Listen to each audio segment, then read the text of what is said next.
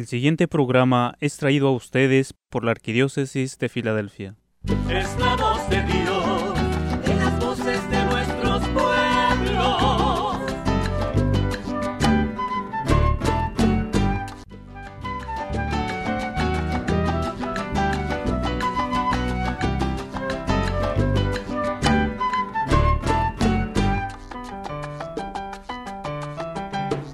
Bienvenidos hermanos y hermanas en Cristo, gracias por acompañarnos nuevamente en este su programa La Voz de Dios en las voces de nuestros pueblos.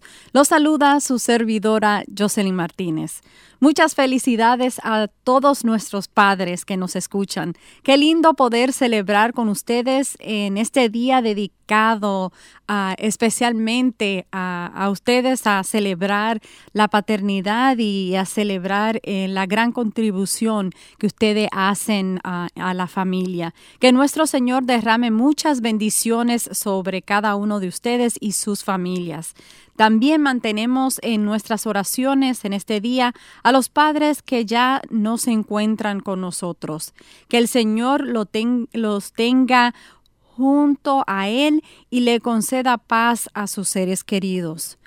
Y como todos los domingos, hermanos y hermanas, damos comienzo al programa escuchando la palabra de Dios. Nos acompaña nuevamente el arzobispo Nelson Pérez. La ordenación al sacerdocio es un gran regalo para toda la iglesia. Ayer 5 nuevos sacerdotes fueron ordenados en Filadelfia. Platicaremos con el arzobispo Nelson sobre esta feliz ocasión. Y recuerden, hermanos y hermanas, acompañarnos al final del programa con sus oraciones.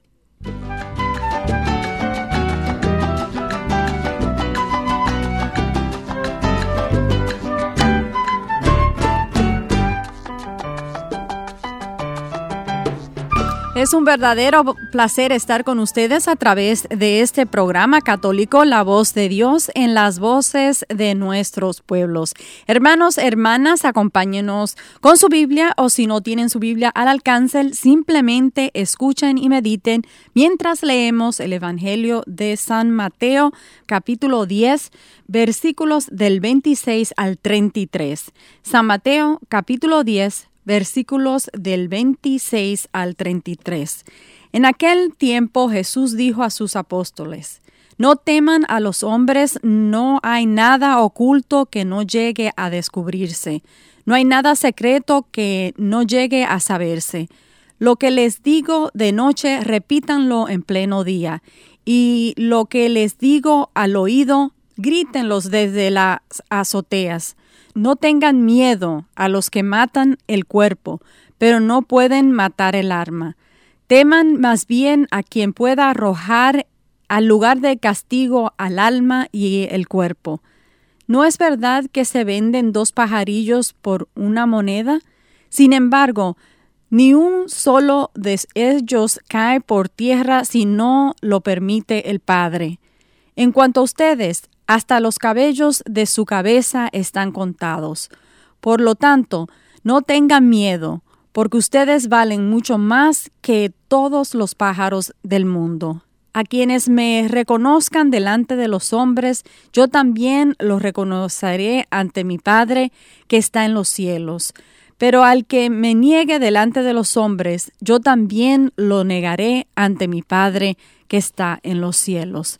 Hermanos y hermanas, esta es la palabra del Señor. Muchas gracias por acompañarnos, arzobispo, en este domingo tan especial, un domingo donde estamos celebrando a nuestros padres. Muchas gracias por acompañarnos y ofrecernos una reflexión sobre el evangelio que acabamos de escuchar. Muchas gracias, Jocelyn. Un evangelio muy apropiado hoy en el Día de los Padres. Hoy celebramos a nuestros papás, los que están con nosotros y los que están en el cielo en una forma pues con mucho cariño, ¿no? Expresamos nuestra gratitud por el don de la paternidad, que es un reflejo de la paternidad de Dios con nosotros, de Dios nuestro Padre. Así que le damos gracias a todos nuestros papás, los que están aquí, los que están en el cielo, por todo lo que han hecho, hacen y siguen haciendo por nosotros, en no solo ser parte de darnos la vida, sino de caminar con nosotros, de proveer, de ser una presencia en nuestras vidas. Así que le damos gracias y felicitamos a todos nuestros padres en este gran día dedicado a ellos. Y el Evangelio de hoy, pues, habla de la paternidad de Dios, ¿no? Dios nuestro Padre, que nos dice a nosotros, sus hijos, que no tengamos miedo, ¿no? El temor es un sentimiento, puede ser un sentimiento muy desafiante y hasta horroroso. Hay un tipo de temor que es bueno, ¿no? El temor a cosas que nos pueden hacer daño y el temor, el miedo, pues nos protege de esas realidades. Pero hay otro tipo de temor que paraliza, ¿no? Paraliza el corazón, paraliza la mente, paraliza el alma. Ese temor de que falta la confianza, ¿no? Y el Evangelio de hoy, especialmente esa segunda parte del Evangelio, pues nos hace ese llamado a no tener miedo. No tener miedo porque Dios nuestro Padre, hoy que celebramos el Día de los Padres, el Dios Padre es el Padre por excelencia, ¿no? Que Dios Padre cuida de nosotros. Y les repito las palabras propias del Evangelio, de que Dios no permite que ni un pajarillo caiga, ¿no? Un cabello de nuestra cabeza. Por lo tanto, Él cuida de nosotros, nos pide que no tengamos miedo cuando vamos a confrontar momentos difíciles, sino que en la confianza en Dios nuestro Padre, Él nos ayudará en esos momentos difíciles, que a lo mejor por un tiempo lo tenemos que navegar, buscando ayuda, buscando consejo, buscando apoyo, pero que Dios Padre se ocupa de nosotros de una forma u otra. De una forma u otra, Dios se ocupa de nosotros, porque como nos dice el Evangelio, porque ustedes valen mucho más que todos los pájaros del mundo, ¿verdad? Y Dios no permite que dos pajarillos pues se vendan por su propia cuenta y sin ninguna consecuencia, dice Jesús. ¿Cómo va a ser que no se va a ocupar de nosotros? Y que aún de las cosas que son difíciles, de las cosas malas, por decirlo así, Dios puede sacar un bien increíble. Así que hoy, en este día en que celebramos el Día de los Padres, que celebramos la paternidad de la humanidad, pero también celebramos también la paternidad de Dios, ¿no? De que Dios, nuestro Padre, cuida de nosotros, sus hijos, nos protege del mal, nos guía con su providencia, con su generosidad, siempre llamándonos a no tener miedo, sino a confiar en su amor, en su providencia y en su generosidad. Igual que confiamos nosotros a nivel humano del amor, la providencia y la generosidad de nuestro Padre terrenal, que aún más confiemos de la paternidad y del amor de Dios nuestro Padre. Que el Señor les bendiga y que pasen especialmente los padres hoy un día muy feliz. Arzobispo, muchas gracias por su palabra. Antes de decirle adiós, me gustaría también platicar con usted sobre un gran regalo que recibió la iglesia el día de ayer. Recibió a 5 nuevos sacerdotes y fueron ordenados por usted. Eso es un regalo para la iglesia, pero también un regalo para usted, porque en cierta forma usted es el padre espiritual de nuestros sacerdotes. Pues eso fue un gran evento, ¿no? Siempre en una iglesia local, en una diócesis, en nuestro caso en una arquidiócesis, uno de los días más bellos y de más gozo es precisamente el día que nacen nuevos sacerdotes, ¿no? Nuevos padres. Hoy otra vez celebramos el Día de los Padres, pues ayer nacieron 5 padres más. Y qué bonito ese título que se le da a los sacerdotes, ¿no? Que no solo se le da el nombre o el título de reverendo, que lo tienen también, pero usualmente en la Iglesia Católica al reverendo o al pastor le llaman precisamente padre, porque es padre espiritual. Y ayer nacieron 5 padres nuevos para nuestra iglesia local. Qué dicha, ¿verdad? De un seminario que es muy diverso, ¿verdad? Mucho más diverso de lo que yo experimenté cuando yo estaba en el seminario ya hace 35 años, ¿no? Yo llevo de padre 31 y fui ordenado sacerdote en esta arquidiócesis, en la misma catedral donde ayer yo ordené a 5 sacerdotes, que fue para mí pues muy emotivo, ¿no? De que nunca pensé yo en el año 89, cuando yo mismo me posté en ese mismo piso como candidato al sacerdocio, que yo un día estaría yo ordenando sacerdotes en esa misma catedral como arzobispo de Filadelfia. Y para mí fue muy emotivo poder tener la dicha de hacer eso y llamarles padres, ¿no? A estos seminaristas que ahora se convierten en padres, que vienen de un seminario que es muy diverso ahora, mucho más de lo que era, como dijo ahorita, en mi época. Hay hispanos, hay afroamericanos, hay africanos, hay asiáticos. Es las Naciones Unidas, el seminario hoy. Y eso es una gran dicha, porque esa es la iglesia, ¿no? La iglesia es universal y tiene muchos hijos de muchos distintos lugares, como es nuestra iglesia de Filadelfia. Y pues tenemos la gran bendición de que ayer nacieron 5 padres más para esta iglesia. ¿No puede describir un poco sobre el rito de la ordenación para nosotros podernos imaginarnos? Es hecho dentro de la misa, pero hay cosas muy particulares, ¿verdad?, para la ordenación de un sacerdote. Sí, definitivamente, es muy emocionante, ¿no? Después de la homilía, después del Evangelio, los candidatos son nombrados, son presentado a la iglesia, representada por los que están allí, y presentado esencialmente al obispo, que representa a la iglesia. Y hay entonces un diálogo, y el obispo pide al que es encargado de la formación de estos candidatos, si son dignos, ¿no? Si están preparados para este paso que van a tomar, y la respuesta de aquel que tiene responsabilidad sobre su formación es pues sí, que después de tanto tiempo de formación y de investigación dentro del pueblo de Dios, encontramos que son dignos, ¿no? No en el sentido de que son dignos porque son mejores que otros, dignos en el sentido que están preparados y encontramos que la vocación que ellos han sentido es realmente que viene de Dios. Y en ese momento el obispo, ahora en nombre de la iglesia, los recibe. Y el obispo en ese momento está sentado en su cátedra con la mitra puesta, porque en ese momento él representa a toda la iglesia. Después viene una homilía. Después de la homilía viene pues un diálogo entre el obispo y los que van a ser ordenados sacerdotes, de las obligaciones del sacerdocio, de su entrega a la iglesia y su promesa de vivir una vida célibe, ¿verdad? De no casarse, para estar totalmente dedicado al pueblo de Dios.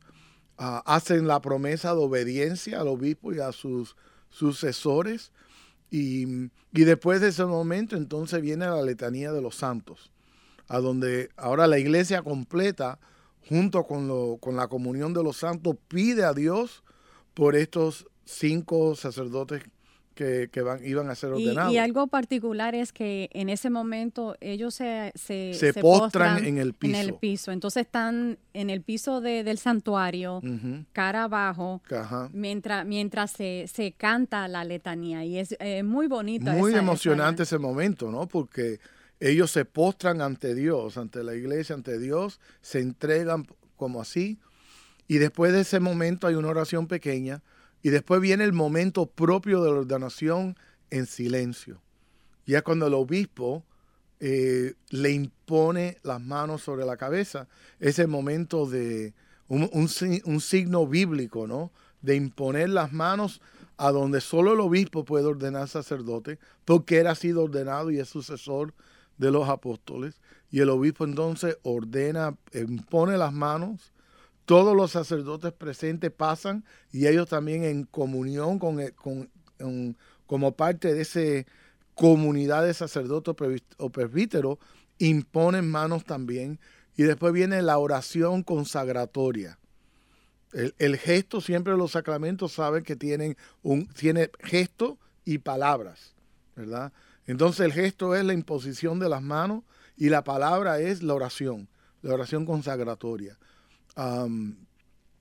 Y es muy emocionante porque yo me acuerdo, después de esa oración consagratoria, ya entonces la ordenación tuvo lugar. Y me acuerdo que a partir de ese momento, enseguida, entonces todo el mundo lo empezó a llamar a nosotros, por ejemplo, ¿no? Después de ese momento, ahora era padre. Ahora ya no era... Entonces, no tienen que esperar hasta el final de la misa para sentirse que ya están ordenados. Ya en ese momento, inmediatamente después de ese momento, son revestidos con las vestimentas propias del sacerdote, con la estola y la casulla. Y entonces después regresan y las manos son ungidas con crisma. Antes de, y perdone que lo interrumpe, pero antes de ir al crisma, la parte es sumamente poderosa cuando los sacerdotes pasan en el altar y van imponiendo sus manos a cada candidato, porque se ve, no sé, se siente la emoción, se siente ese cariño, ese amor, y también se ve los sacerdotes que han sido, que han acompañado a estos candidatos, se ve esa relación, ese amor entre ellos. Y lo que uno siente, porque a mí me pasó, ¿no? Hace 31 años, que en ese momento uno forma parte de una trayectoria histórica que ya lleva 2000 años, ¿verdad? Porque manos fueron impuestas sobre mí, pero fueron impuestas sobre el obispo que me ordenó y sobre el obispo que lo ordenó a él. Entonces forma uno parte de una historia. Es como una cadena. Una cadena, sí. Y esos momentos son muy importantes. Y después de la imposición de las manos y la oración consagratoria, como dije, son revestidos y muchas veces por un sacerdote que es significante para el candidato, ¿no? Como un padrino, por decirlo así. Sí, entonces el sacerdote que me vistió a mí con las vestimentas sacerdotales fue el sacerdote de mi niñez, que estuvo en el primer banco el día de mi instalación aquí como obispo. El padre Miguel Fekiti, americano, pero habla español mejor que tú y que yo. Trabajó mucho con los hispanos. Después que son revestidos ahora los nuevos padres, porque ya son padres, ya son sacerdotes, sus manos son consagradas con el crisma, ¿no? Con el aceite crismal. Y después regresan. Perdón, y cuando urgen las manos, ¿cuál es el Bueno, el aceite crismal que es bendecido el día de la misa crismal es uno de 3 óleos sagrados que son usados en la liturgia y los sacramentos de la iglesia. El ungir con el santo crisma, el óleo crismal, es un signo de consagración. Es decir, cuando algo es consagrado, es separado para un propósito especial. La misma cosa hacemos nosotros en nuestras vidas diarias, ¿verdad? Entonces, en mi casa habían 2 tipos de platos. Habían los platos diarios y había entonces los platos más finos que eran consagrados para ocasiones especiales, vamos a decir, ¿no? Entonces en mi casa yo no podía usar ese plato para almorzar todos los días. Ese plato era nada más que cuando venía visita muy especial y estaba en una vitrina, ¿no? Y se miraba, pero no se tocaban, a lo mejor se usaban una vez al año. En ese sentido eran platos comunes, pero separados, consagrados para un propósito en particular. Nosotros, los bautizados, fuimos ungidos con el mismo Santo Crisma, ¿verdad? El día de nuestro bautismo fuimos consagrados para el servicio y dar gloria a Dios después de ser ordenados, bautizados, ¿no? El día de nuestra confirmación fuimos también ungidos, consagrados para ser testigos de Cristo en el mundo. En la ordenación sacerdotal, las manos de los sacerdotes son consagradas ¿verdad? Son separadas para el servicio a Dios y a su pueblo. Cuando el obispo es ordenado obispo, él es ungido, la parte arriba de su cabeza es ungido con crisma, igual que hacían con los reyes, ¿no? Que ungían a los reyes con aceite de óleo. Es símbolo de elección, símbolo de esa consagración, de ser separado con un propósito particular. Y de parte también, las iglesias, cuando son consagradas, son ungidas con el mismo crisma. Y también el altar fijo de una iglesia también es ungido, ¿verdad? Se riega. Yo lo he hecho varias veces, que no solo es una crucecita, sino que se tira el aceite y se riega en toda esa mesa del altar. De forma que ese altar no es simplemente una mesa, solo puede ser usado para una cosa. Es consagrado para el uso de la celebración de la Eucaristía. Y yo no lo puedo usar ese altar para cocinar o para hacer mi tarea. No es una mesa en ese sentido común, es ahora el altar. Y ese es el significado de el ungir las manos, ¿no? El ungir las manos. Y finalmente, la última cosa que sucede es que se le presenta ahora el nuevo sacerdote, que se le han impuesto las manos, se han hecho la oración consagratoria, se han revestido de sacerdote, se le han ungido las manos con santo crisma. Ahora se les presenta el ofertorio del pueblo, la ofrenda del pueblo, el pan y el vino, la patena y el cáliz, que él va a consagrar en su primera misa. Porque en realidad la misa de ordenación es la primera misa del sacerdote. Algunas veces le llaman... Exacto, porque después ellos pasan con el obispo y celebran la misa también. Sí, la misa que viene generalmente el día después, que le llaman la primera misa, en realidad es la segunda misa. Más propio sería una misa de acción de gracia, porque la primera misa que ese sacerdote celebró fue precisamente la misa de su ordenación. Qué lindo, wow, ¿verdad? Sí, es bastante hermoso. ¿Usted qué nos puede decir de los nuevos sacerdotes, de estos jóvenes hombres que se han unido a nuestra iglesia de esta forma tan especial? Bueno, son hombres, algunos más jóvenes y otros más maduros. Dos de ellos son latinos. Uno es nicaragüense, el otro es mexicano. Hay un italiano-americano. No mexicano, venezolano. Venezolano, ¿verdad? Venezolano y nicaragüense. Hay un italiano-americano, dos italiano-americanos, y hay uno de África, de Nigeria, ¿verdad? Entonces es una clase que es muy diversa en sí misma, que es una gran bendición y en tanto sentido un ejemplo de lo que es la iglesia, ¿verdad? Es un símbolo, un reflejo de lo que es la iglesia, una comunidad de comunidades, una iglesia diversa, multicultural, de muchas naciones. Y también traen, además de su cultura y su diversidad, claro. ¿Cuáles dones traen específicamente a Filadelfia?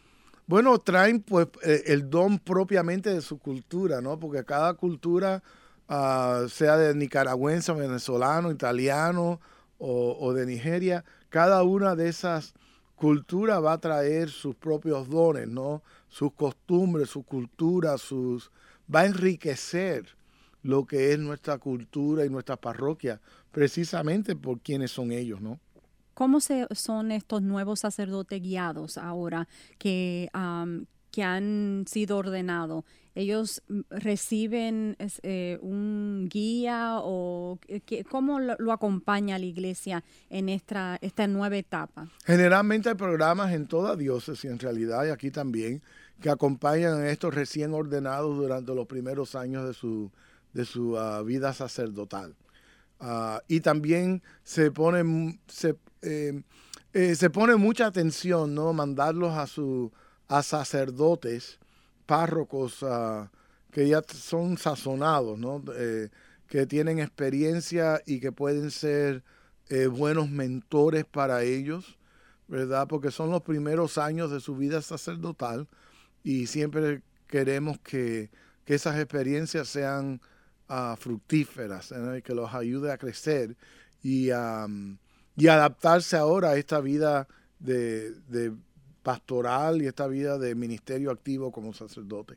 Exacto, porque ellos han tenido un poco de experiencia en lo que es la vida pastoral, pero ahora ellos asumen la responsabilidad de trabajar con un párroco, de hacer todas las obligaciones de la iglesia. Sí, sería como un médico, ¿verdad? Un médico va a la escuela, tiene todo el conocimiento académico, ¿verdad? Científico, lo estudia, hace un internado, ¿verdad?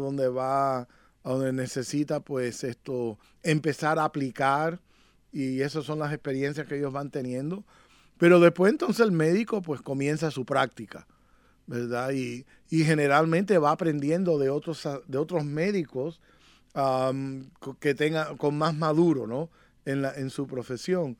Y entonces los primeros años de la vida de un sacerdote son de mucho crecimiento, ¿no? Porque van ahora aplicando lo que aprendieron. Claro. ¿Y qué relación tiene, vamos a suponer, el seminario, el arzobispo con los nuevos sacerdotes? ¿Hay un intercambio, hay algo más común, o simplemente ellos ya viven su vida en la vida parroquial? Bueno, viven su vida en la vida parroquial y su comunidad más inmediata es su comunidad parroquial, pero el sacerdote está íntimamente conectado a su obispo. En realidad el sacerdote representa al obispo ante esa comunidad. Y la silla presidencial, a donde el sacerdote que preside la misa o celebra la misa, él tiene una silla especial en ese santuario, ¿no? Que lo vemos, él no se sienta donde quiera. Hay una silla especial a donde el sacerdote celebrante se sienta, que no se sienta más nadie, nada más que el sacerdote. Pero esa silla presidencial es una representación de la silla del obispo en la catedral, porque el sacerdote representa al obispo ante su pueblo. Él no está allí solo, desconectado del obispo, y el obispo es el padre de los sacerdotes, ¿verdad? El servidor de los sacerdotes. Por eso al Santo Padre le llaman siempre servidor de los servidores de Dios, ¿verdad? Servidor de los servidores de Dios. Y en ese sentido, el obispo que representa al Santo Padre es también para esos sacerdotes un servidor.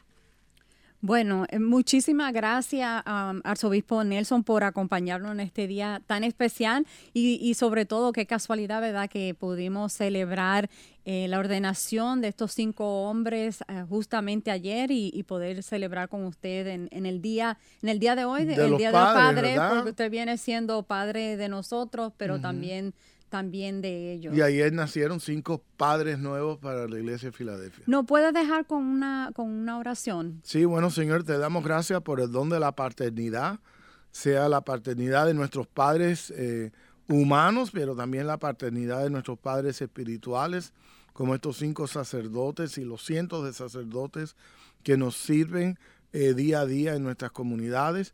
Así que bendice a todos los padres, a los padres de nuestras familias y a los padres de la iglesia, que son al final todos juntos un reflejo de tu amor paternal por cada uno de nosotros.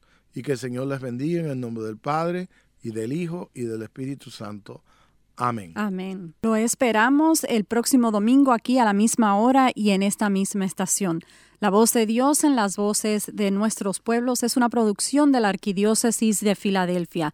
Los acompañó su servidora Jocelyn Martínez. Gracias, que Dios los bendiga. Es la voz de Dios en las voces de nuestros pueblos. El pasado programa fue traído a ustedes por la Arquidiócesis de Filadelfia.